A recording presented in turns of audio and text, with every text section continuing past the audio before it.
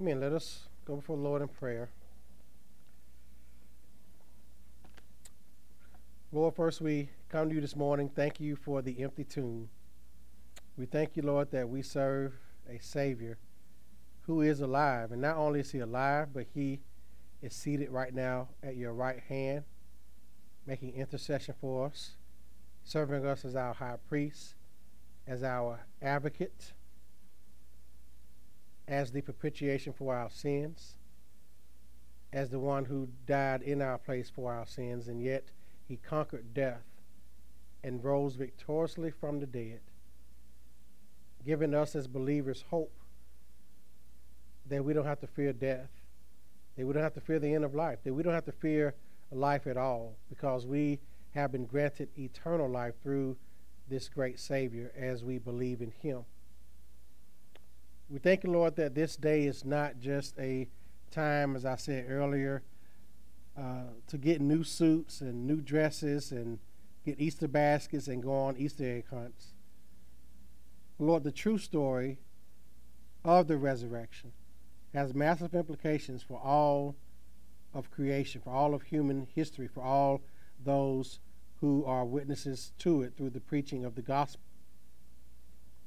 And so, Lord, my prayer this morning, as Christians from around the world gather on this Lord's Day, which is why we worship on Sunday anyway, because of the fact that Christ was raised from the dead on the first day of the week, on the Lord's Day. My prayer, Father, is for Christians all around the world, all true believers, that you be with all of us, be with all of your gathered church today in different time zones, in different countries, on different continents, those who are free to worship openly and those who have to worship in secret, or those who can't gather at all but in spirit are still part of the church. We pray, Lord, that all believers everywhere know and believe and apply the principles, the implications of the resurrection to our lives. That because of the risen Christ, we have hope, not only in this life, but in the life to come. But Lord, specifically, we have hope in this life. That we don't live a hopeless existence, that we're not just a bunch of cosmic dust or clumps of cells. But Lord, we have hope knowing that you created us. You created us for a purpose. You created us to worship you and to enjoy you forever. That our life has meaning only through you and only through what you have shown us, what you have revealed to us in your word. Lord, it is you who gives our life meaning, not our, quote, lived experience. It is you, Father, who gave our life purpose. And Lord, because of the resurrection, we have hope. And we thank you for this reality this morning. Again, Father, as I think about the church in the world, the persecuted church, believers across the globe who are suffering right now under evil regimes who wish to stamp out the gospel witness, the witness of the church. We pray, Father, that you be at the persecuted church this morning around the world, as they know that you strengthen them, Lord, that they know that their hope is not in this world, but their hope is in Christ. All the church asks for, Lord, is prayers of the saints. Because, Lord, prayer is no small thing. It is no small matter, because we're praying to a mighty God. We're praying to a mighty Savior who is mighty to save, who is mighty to deliver, who is seated right now, reigning and ruling with the scepter of righteousness in his right hand. We're not praying to an impotent God. We're not praying to a powerless God. We are praying to the all-powerful, almighty, sovereign God of the universe, the God who made the heavens and the earth and everything in it. We ask you this morning, Lord, to remember the persecuted church. We ask you to remember the church here in our nation. that has in a lot of ways given in to our secularized culture. Lord, continue to raise up churches, continue to raise up godly men, continue to strengthen godly men to be faithful to proclaim the gospel truth, to be faithful to shepherd the flock of God, to be faithful to love and serve the flock. And Lord, we're praying for a boldness out of our members, our congregants, to take the truths that we hear in our pulpits and go out and live those truths and proclaim those truths unashamedly, to be salt and light in this wicked world. And Father, I pray continually for our sister churches, Grace Fellowship, Anderson Bible, Mountain View Church, Redeemer, Christian Fellowship, and other brethren, Lord, other like-minded men in this area, as we all worship this morning the risen Savior, that you be with us in all of our churches, all of our elders, all of our deacons, all of our church leadership team, all of our members, that you be with us all this morning, Lord, as we worship our risen Savior. Lord, strengthen the brethren this morning as we proclaim the great gospel of Jesus Christ, as we proclaim that Christ is risen from the dead, that Christ has risen. Lord, strengthen us this morning. And Father, lastly, I pray for the gospel message as we look at Christ, our hope, the risen Christ, our hope, that you fill me with your spirit to preach this text well, preach it to your glory, and that you send your spirit, Lord, to illuminate the text to us. Show us your truth. May we only hear from you this morning and not from man. I am just an instrument, Lord. Use me to your glory. In Christ's name I pray, amen. Amen. Let us turn to 1 Corinthians, the 15th chapter.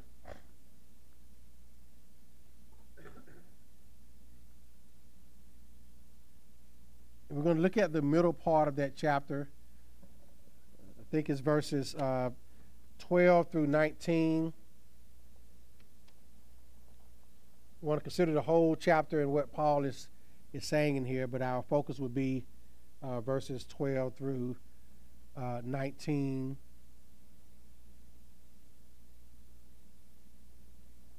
And our message this morning, our topic, of course, is the risen Christ, our hope.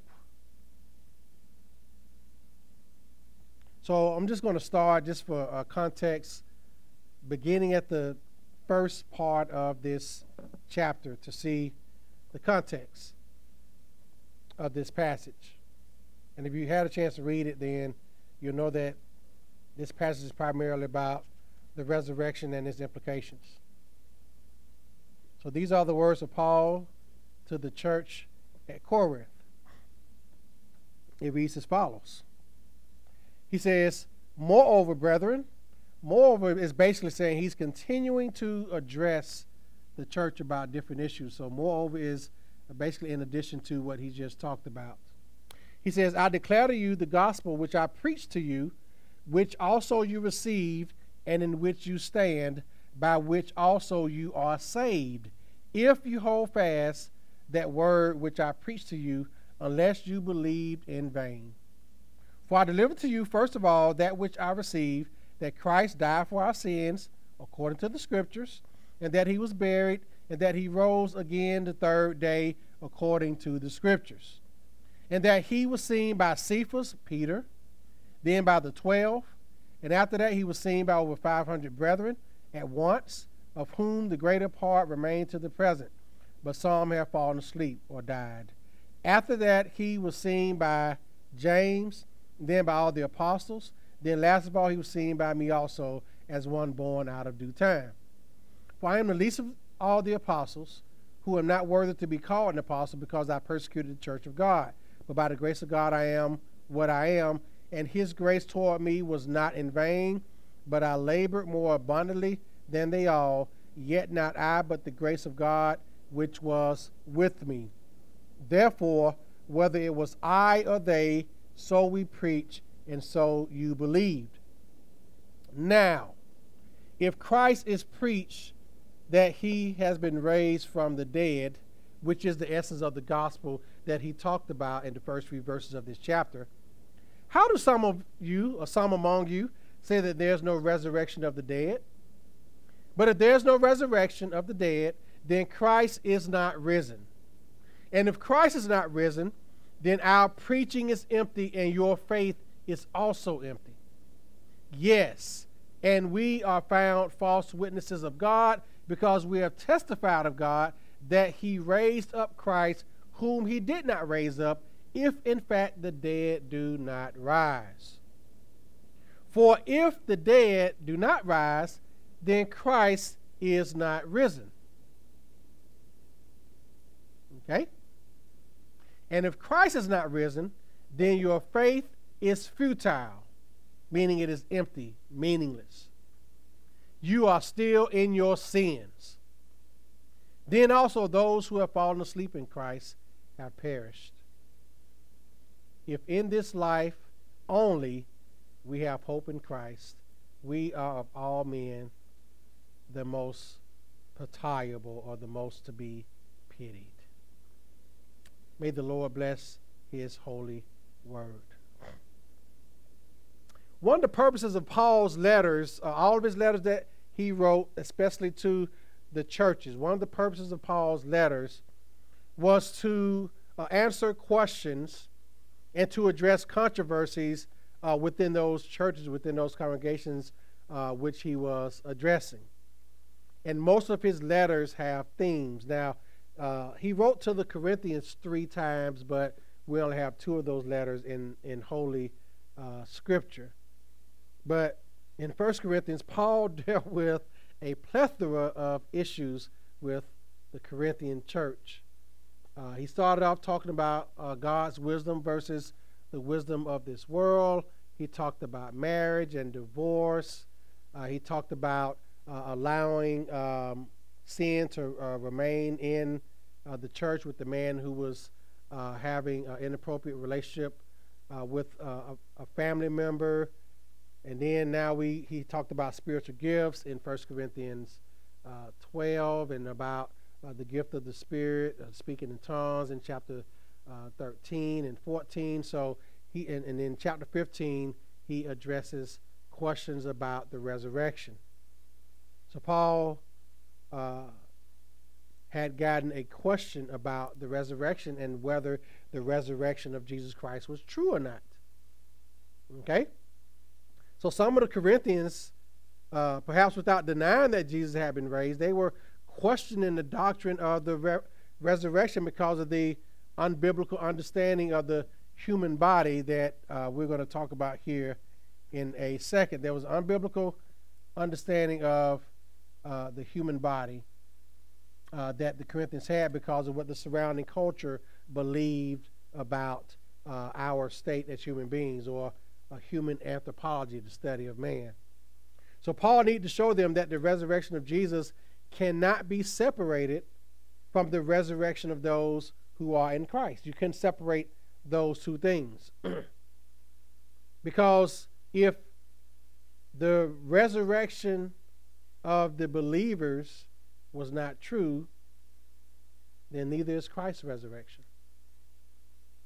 But to deny, even by implication, that Jesus' body was raised from the tomb destroys the whole message of the gospel.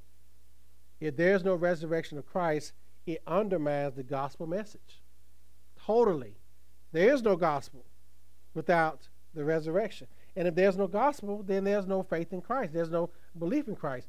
And if there's no belief in Christ, then we're gathering together for nothing, if the dead are not raised.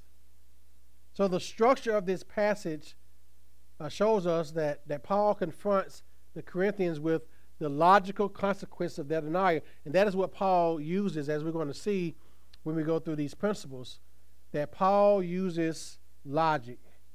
He uses the logical consequences of their denial, just like we've been talking about in our worldview Bible studies on Wednesday nights. that you have to take a person's worldview and look at the logical consequences of what they believe. All other worldviews are false worldviews except for the biblical worldview. Secularism, we talked about that. That is a false worldview. Look at the logical consequences of secularism. We're experiencing it now in our culture. And now we're talking about Marxism and the implications of that worldview, taking it to its logical consequences, its logical end, and you'll see that that worldview does not work. So Paul used the same argumentation when it comes to the resurrection. That if there is no resurrection of the dead, then what are the logical consequences of believing that? And that is what he's going to do with their denial. So why was there confusion about the resurrection that the Corinthians had? First of all, they lived in a Greek culture. Corinth was in Greece. Okay, it was under the Roman Empire, but they were in a Greek culture. And Greeks were highly influenced by Greek philosophers. You probably heard their names like Plato and Aristotle, among the more famous ones.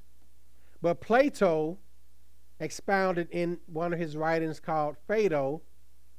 It is based on anthropological. When we think about the word anthropology, that is the study of man. Okay, anthropology means the study of man, the study of human nature.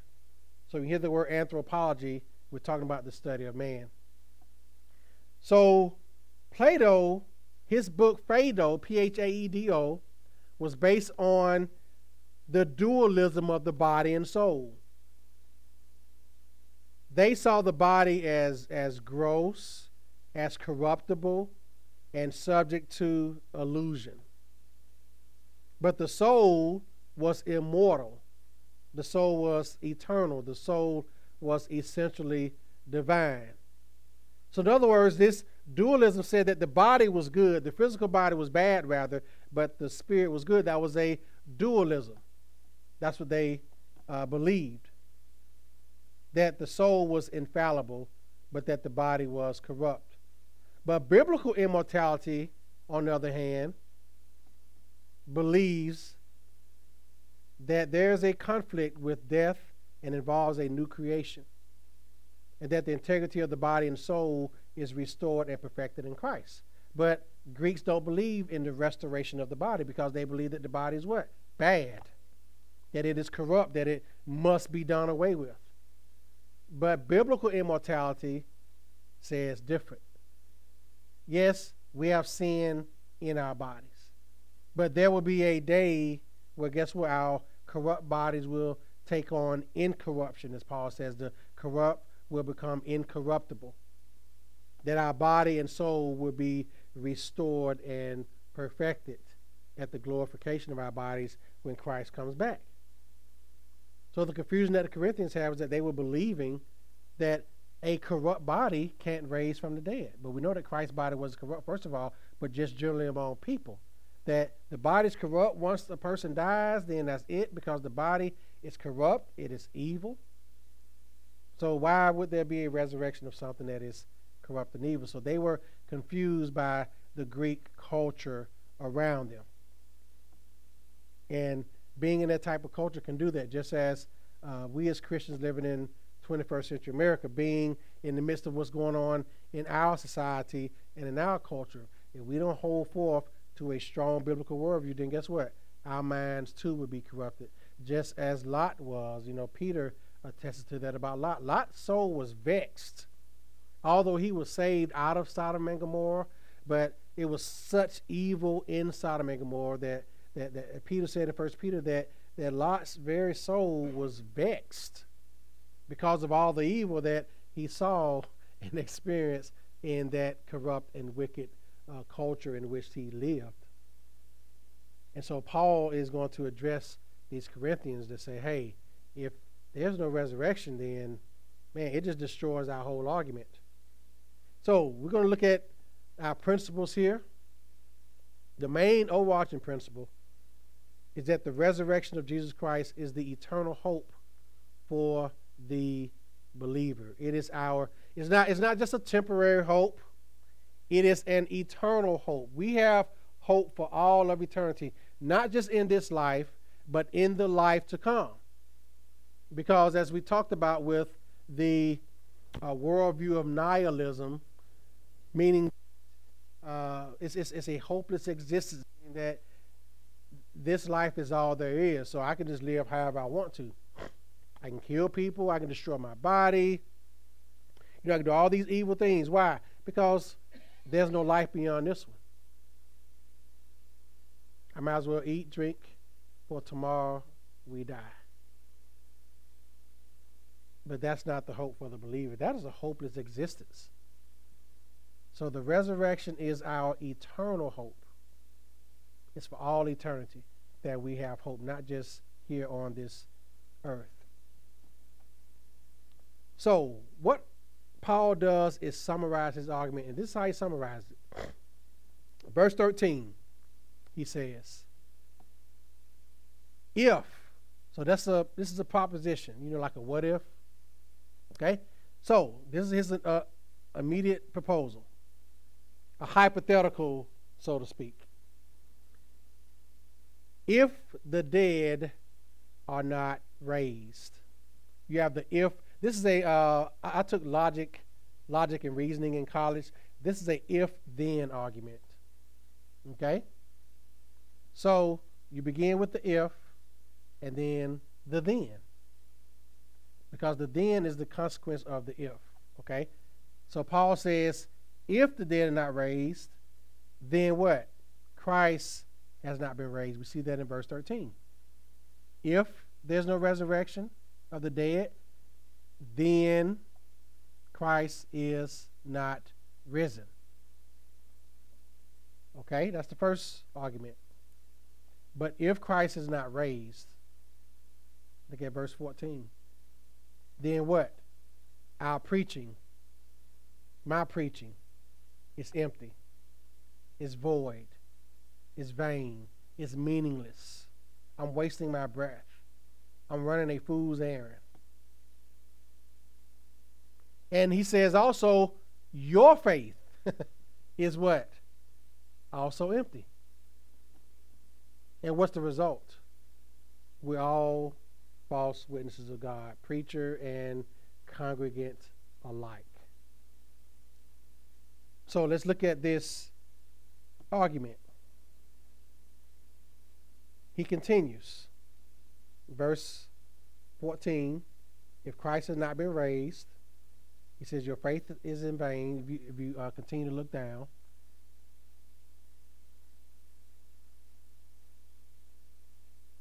If Christ is not risen, look at verse 16, your faith is what? Futile. And you're still in your sins. So we're going to look at the first argument. He says, if there's no resurrection of the dead. Why is this important? Because Christ did what? He rose from the dead. But if there's no rising from the dead, then Christ didn't rise from the dead.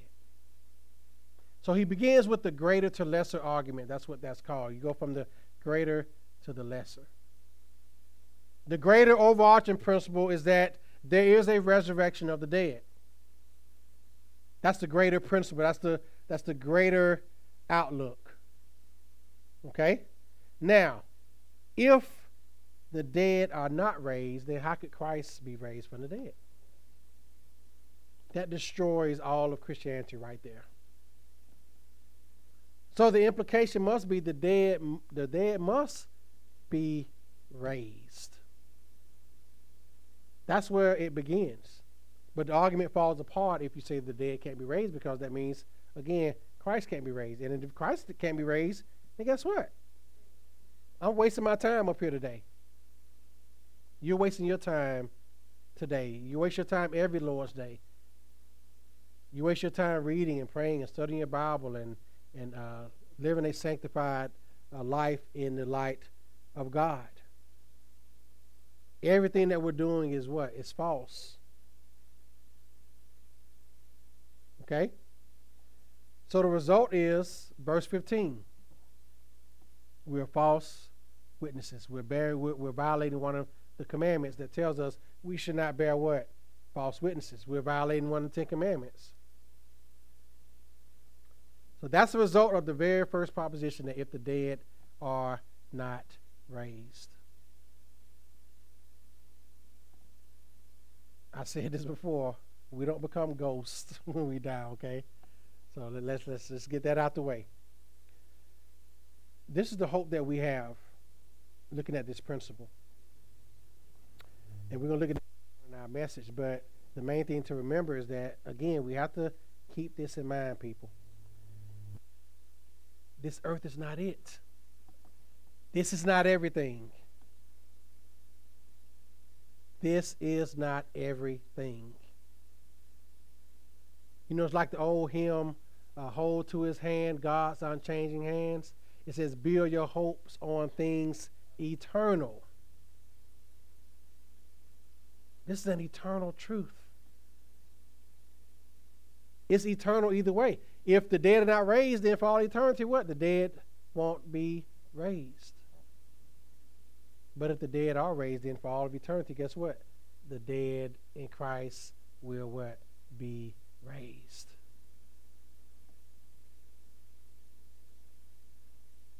That is a great hope for us. But then Paul says, but if Christ has not been raised, again, verse 14, he says, then your faith is in vain. That's verse 17. It's futile. You know what the word futile means?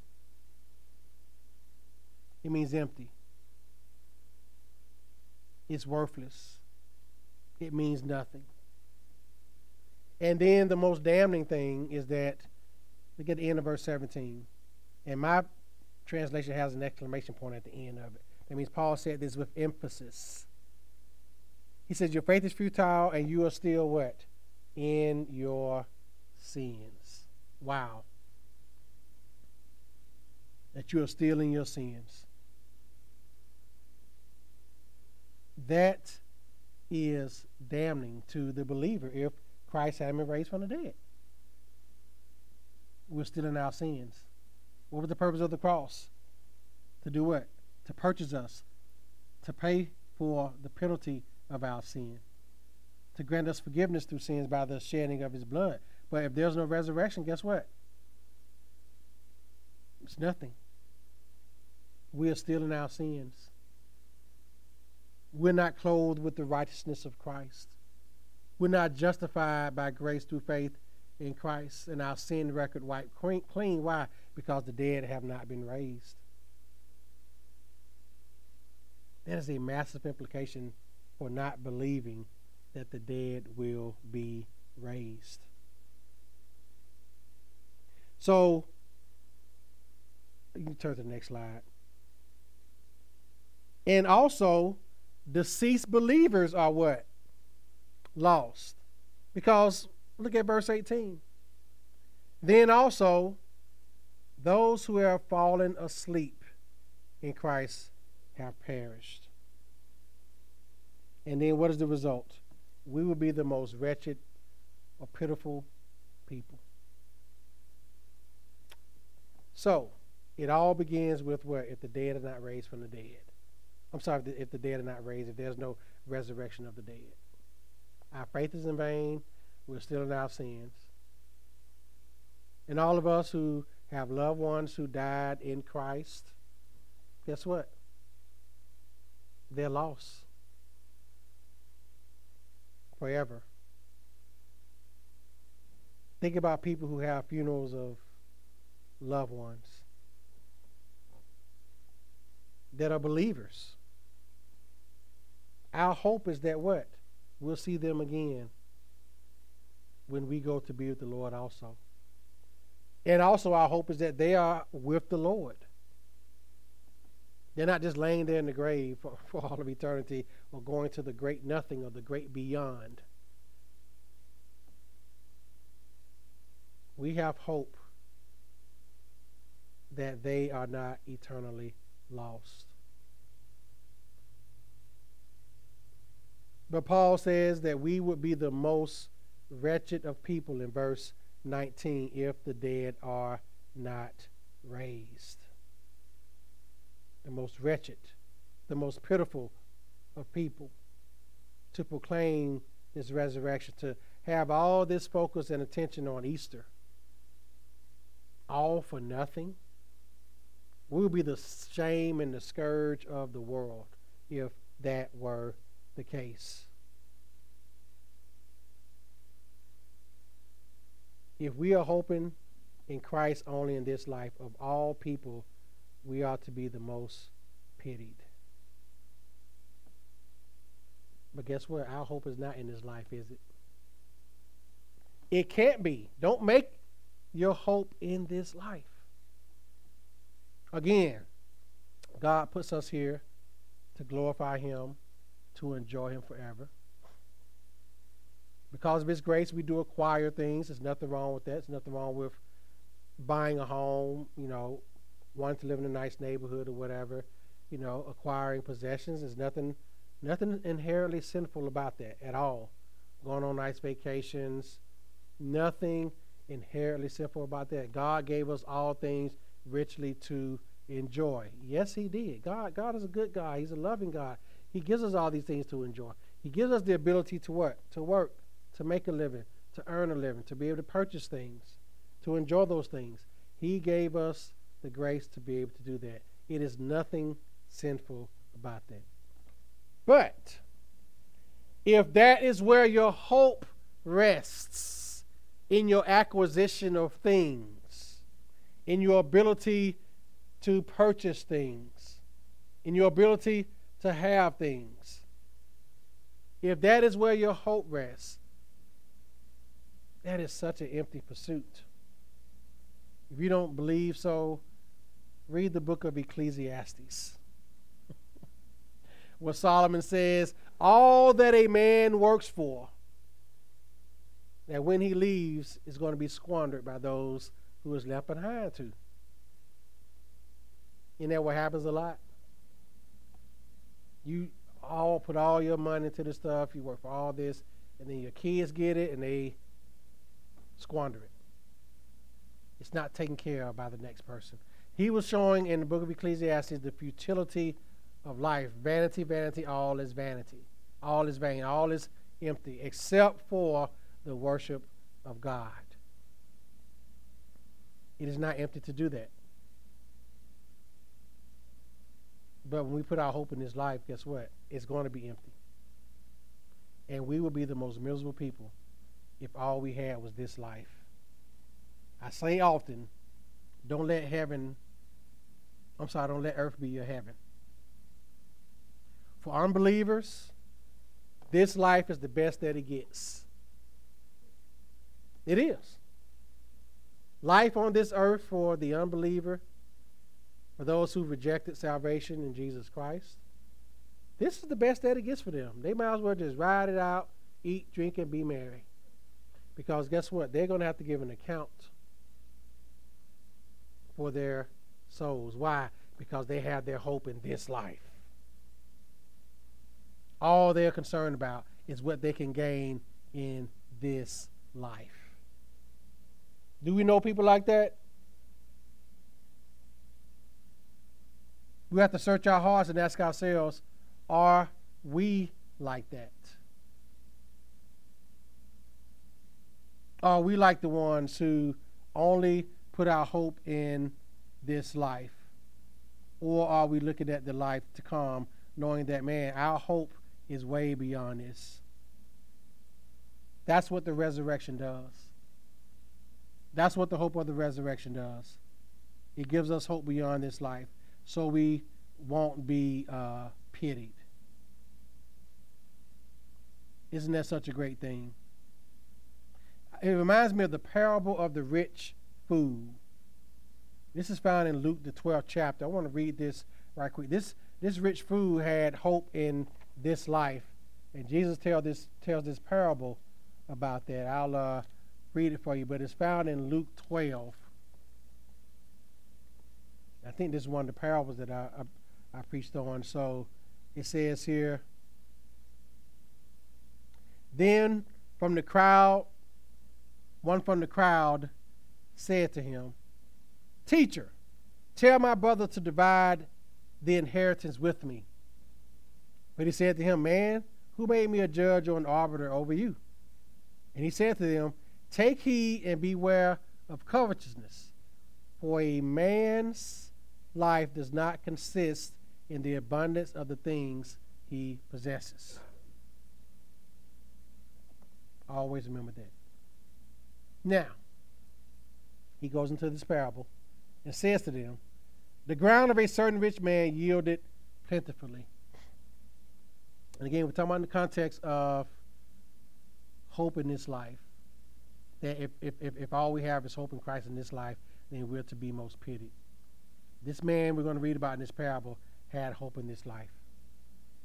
So he says, the ground of a certain rich man yielded plentifully.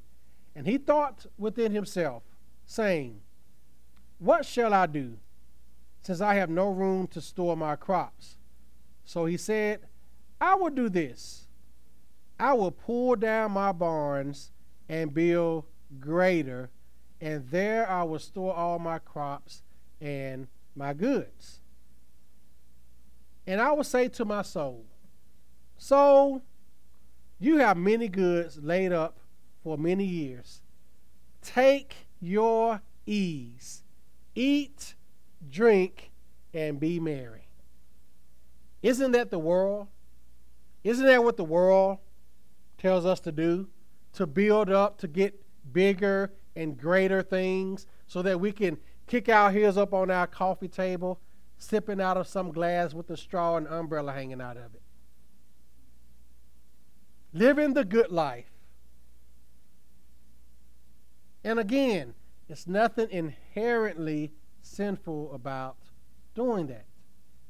But the question is, where is your heart? And we see what Jesus says about this man.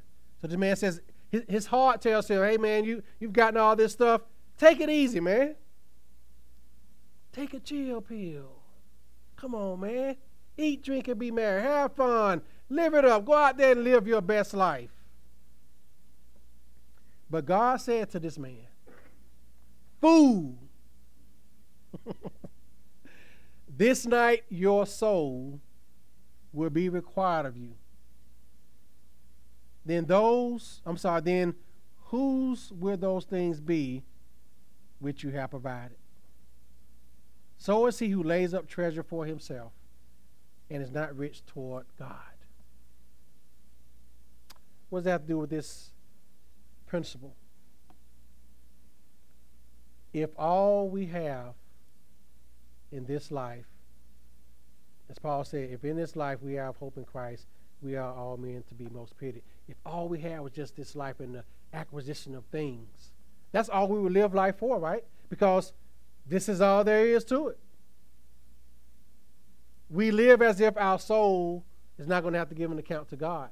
That's a life that's lived as if there's no resurrection of the dead.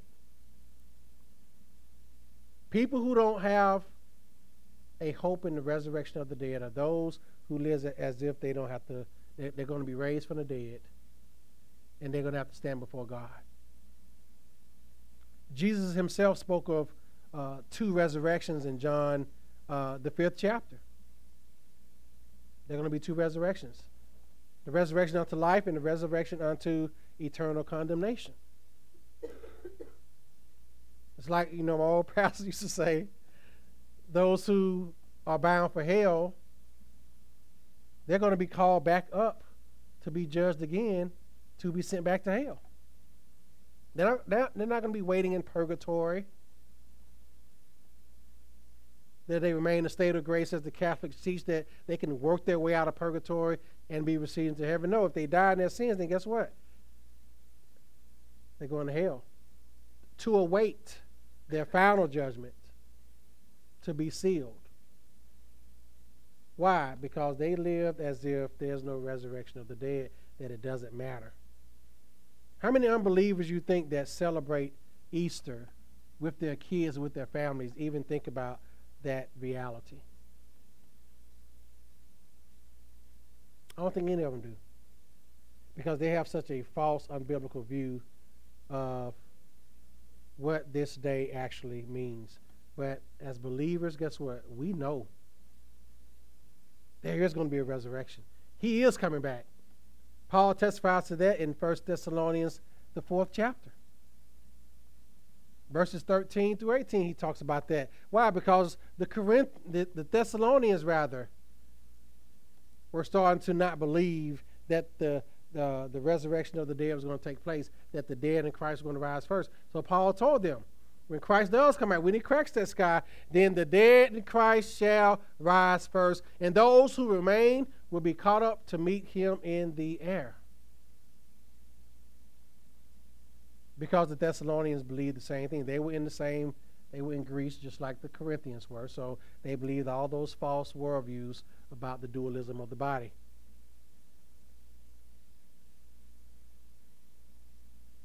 But we know as believers that the dead will raise. Amen?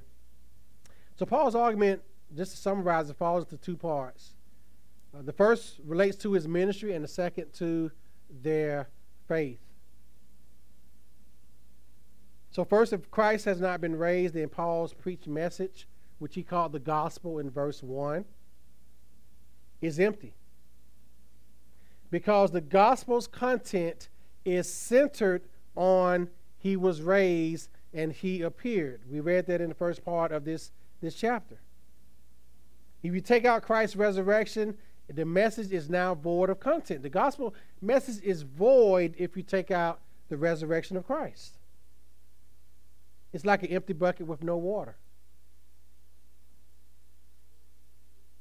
But Paul, however, had witnessed to the Corinthians that God had raised Christ, based on Paul's own encounter with the risen Lord, because he said himself that then last of all he was seen by me in verse 8 as by one born out of time. He was saying that because he didn't see him around the same time the apostles did. He wasn't one of the original ones who did.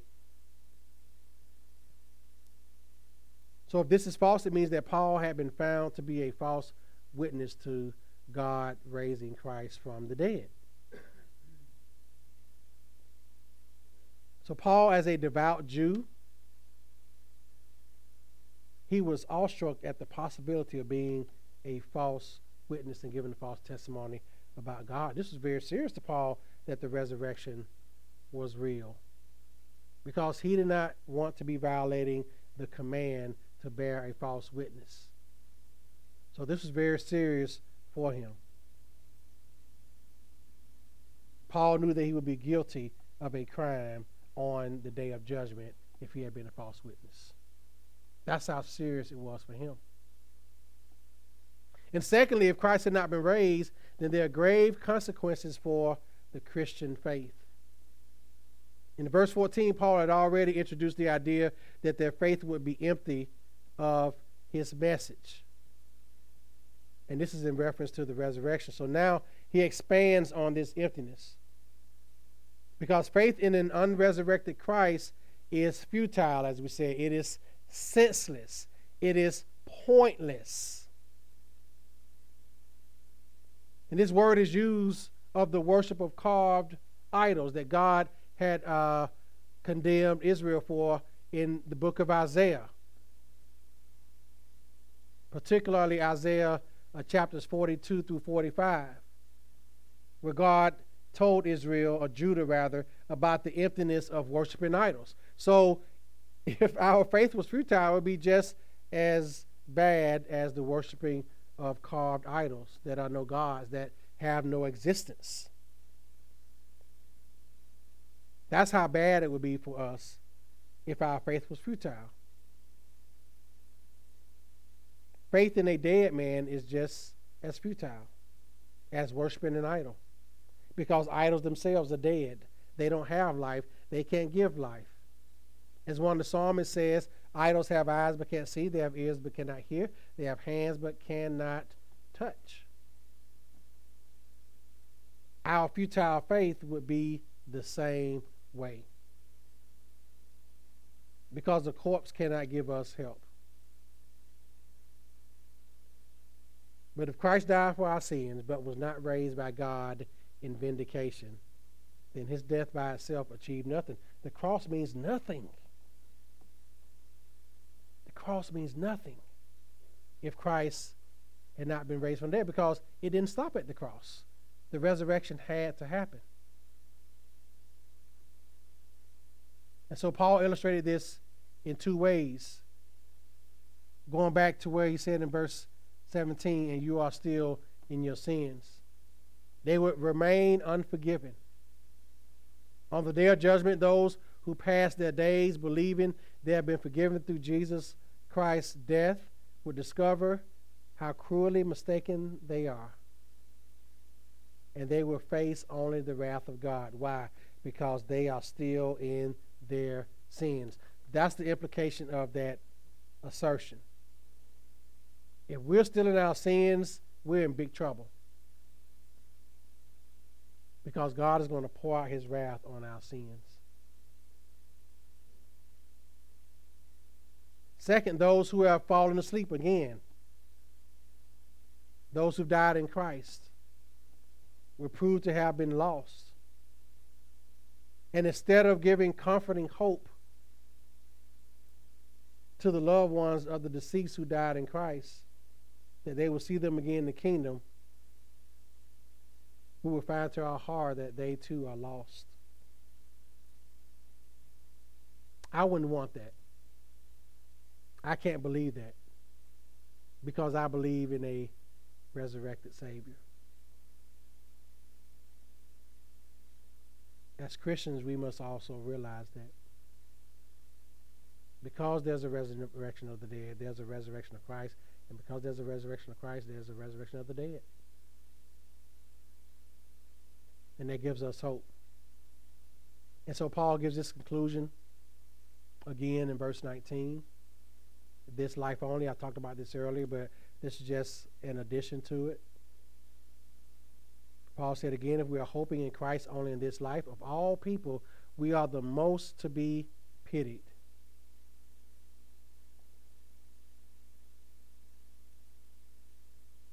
And John Piper said this about this passage.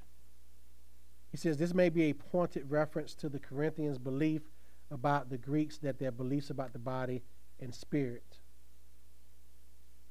He has their preoccupation with spiritual gifts lead them to think that this life in the here and now was all that mattered, so that it was immaterial whether or not Christ was raised. Were that the case, their assurance of forgiveness is a delusion, and their hope for the salvation of the deceased would be a delusion. What pathetic creatures they would be, living a life based on assurance and hope, if there was no basis for that assurance and hope, the resurrection of Christ from the dead.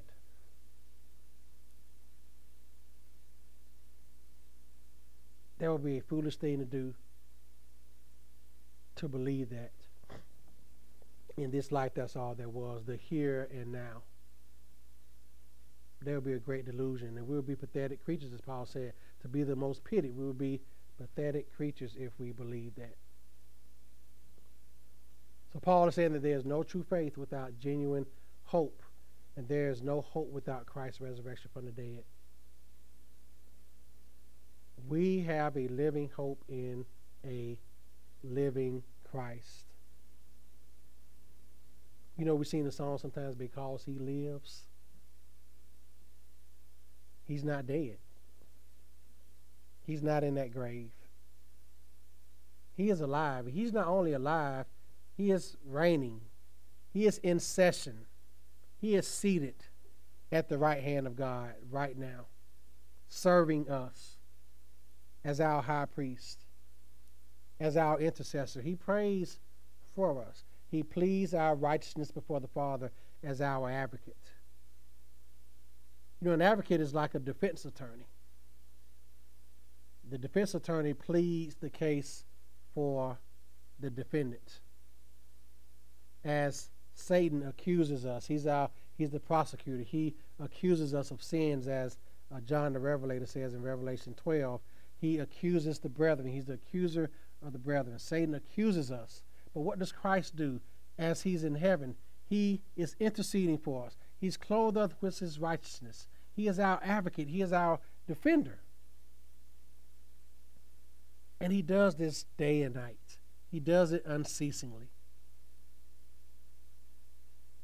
That is the hope that we have with the resurrection. He's not going to be found anywhere on this earth because he rose from the dead. And that is our living hope. Amen. A few applications here. First of all, we are the most blessed of all people. We are. Christians are. There's such thing as Christian privilege. I remember preaching that when I preached through, I think it was the beginning parts of 1 Peter, that there's a Christian privilege. We are the most blessed of people. Why? Because we have a hope beyond this life. We have to realize how much of a blessing that is. All the weariness that we face in this world, all the struggle with our sin nature, all the struggle with the sins of other people, we as Christians know that what? This is not it. How many of us have struggles in our bodies, with our jobs, in our minds, in our families? They're real. But that's not the end of it. We're blessed because we know that because he lives, because he is risen, that we have a hope beyond this life, that we know that when he comes back, whether we're in that grave, we're coming out, or whether we are alive, that we're going to go up and be with him. Our bodies are going to be glorified. We won't have the ravages of sin, the aches and pains in our bodies anymore. There's going to be no sin because sin brought forth all the corruption of creation because of sin. Guess what? We're most blessed because that's not going to be our reality. I say it all the time. John MacArthur said the greatest thing about heaven is going to be the absence of sin. Because sin brought all this upon us, brought all these sorrows and troubles upon us. But because we have a living hope in the resurrected Christ, guess what? That energizes us to press forward, to persevere in the faith. To know that one day we're going to stand before him and he's going to say to us, enter in. He's going to say to us, well done, good and faithful servant. He's not going to say to us, depart from me, you cursed, into the everlasting fire and be prepared for the devil and his angels, where there will be weeping and gnashing of teeth. That's not our hope. Our hope is he's going to say to us, welcome to the place that I've prepared for you since the foundation of the world. That's why we are the most blessed. And that's where we should rest our hope. That this is not it. I've been to many funerals. I've officiated many funerals of believers. And that is one of the most comforting experiences. Is when I know that that person that's in that casket in front of the podium is resting with Christ.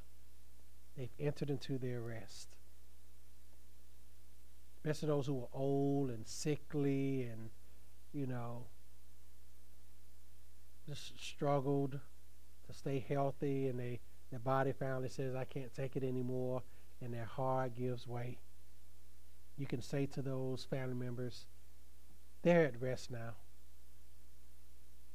They have a living hope. One day, that body is going to be raised, and it's going to be raised incorruptible. It's going to be raised without all the blemishes, all the pains that they suffered in this life. When I preached my father's funeral, it'll be 9 years ago this month, I had to say, look, my dad, he had a lot of health struggles. He was on a lot of prescriptions for a lot of things. I said at that funeral, I said, he's at rest now. He's not in constant pain anymore, like he was for the last maybe 5 years of his life. He was in constant pain all the time. But I said, look, I have a hope now that guess what? He's not facing that pain anymore.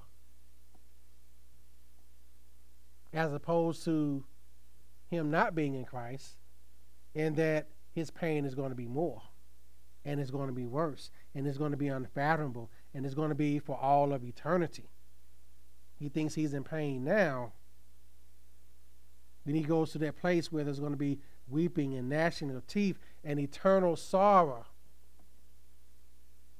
Eternal sorrow and horror. I put those two words together. Eternal sorrow, eternal grief, eternal pain. It is going to be a conscious, felt torment. That's not a hope worth hoping in, is it? We are blessed, Christian. You are blessed. Believe it. Amen? Next, because of the resurrection, we are forgiven. Because Christ died for our sins and has been raised alive by God. Because as Christ has been raised from the dead, we are raised from death to life. We read in Ephesians 2 last week that we were dead in our trespasses and sins. The resurrection of Christ represents our resurrection from death to life. Life in this earth and also the life to come. Remember, eternal life is an already not yet proposition. We have it, but we're going to have it. We have eternal life now, but we're going to ultimately have it in the end. We are forgiven because of the resurrection. What greater weight is lifted off of a person than to know that their sins have been forgiven? I say it all the time. People who are unbelievers, they struggle with their sins more than you realize, because deep down in the sinews of their soul, they know that they're living in sin against God. And that their sins, God only forgives the sins of those who believe in Him. Christ, yes, He died for the sins of those who, what? Believe. Those who believe, the elect. He paid the price for everyone's sins. The penalty has been paid, but those who are without Christ have to do it. They have to return to Him and be saved, or else they're going to still remain in their sins. We are forgiven. Our past, present, and future the sins we haven't even committed yet are already forgiven. Isn't that great? Just thinking about that. The sins that we're going to commit when we leave church have already been forgiven. Man, praise the Lord for that. And lastly, again, we talked about this. Lost loved ones are not lost. They are safe in the arms of Jesus. Anybody have lost loved ones in here who are in Christ, who died in Christ? You have hope of knowing that they're safe, that they've entered into their rest. Woe to the one who dies without Christ. No amount of prayers, no amount of crying at the funeral. I've seen people, maybe some of y'all have too. My wife and I know we've been to funerals of people who were not believers. It's like a double grief. Because deep down inside, those family members know. They may say all these nice, oh yeah, they gave their life to Christ at an early age, and walked away and, never turned back. I get gang banging, doing whatever, sleeping around with a bunch of women, just causing havoc and chaos everywhere they went. And then when they died, R.I.P., RIH. Heaven gained another angel, which it doesn't, by the way. Heaven need another angel. So for all this ungodly, unbiblical stuff, they say all those things. It's too late. It's too late. But we have those who died in Christ. We have great joy in knowing that they are with him right now. They're with the Lord. That's the hope that we have in the resurrection, and that's the hope that it gives us. And I pray that we find hope, and not just today, not just for this Sunday, but it's an everyday reality, not just one day a year, that we should have this reality in mind. Amen. Let us pray. Father, I pray, first of all, that you use this message to bring sinners to repentance. That you use this message to convict the sinner of his or her sins. I pray, Lord, that you use this message to encourage us as believers to not live just for this life, because we have a greater hope, we have a greater inheritance, we have a greater future. We have an eternity that has been secured for us already through the blood of Jesus Christ. Excuse me, so Father, my prayer this morning is that you strengthen us as believers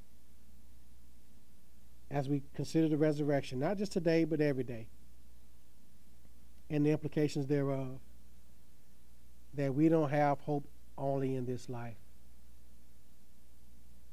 and that we have the courage to share that message to others also, who feel that their life has no purpose, who feel that there's no hope, that what's the use of living? My life is hopeless. I've messed it up. But Lord, we know that they haven't, that no one can out sin your grace. But Lord, that you receive with mercy all those who turn to you in faith. You receive them and you give them eternal life, and they will have the same hope that we have as believers. So Father, I pray that you do your work by your Spirit in applying your word to the hearts of sinners, that they may be saved. And also apply your word to the hearts of believers as we live by your word. In Christ's name I pray. Amen.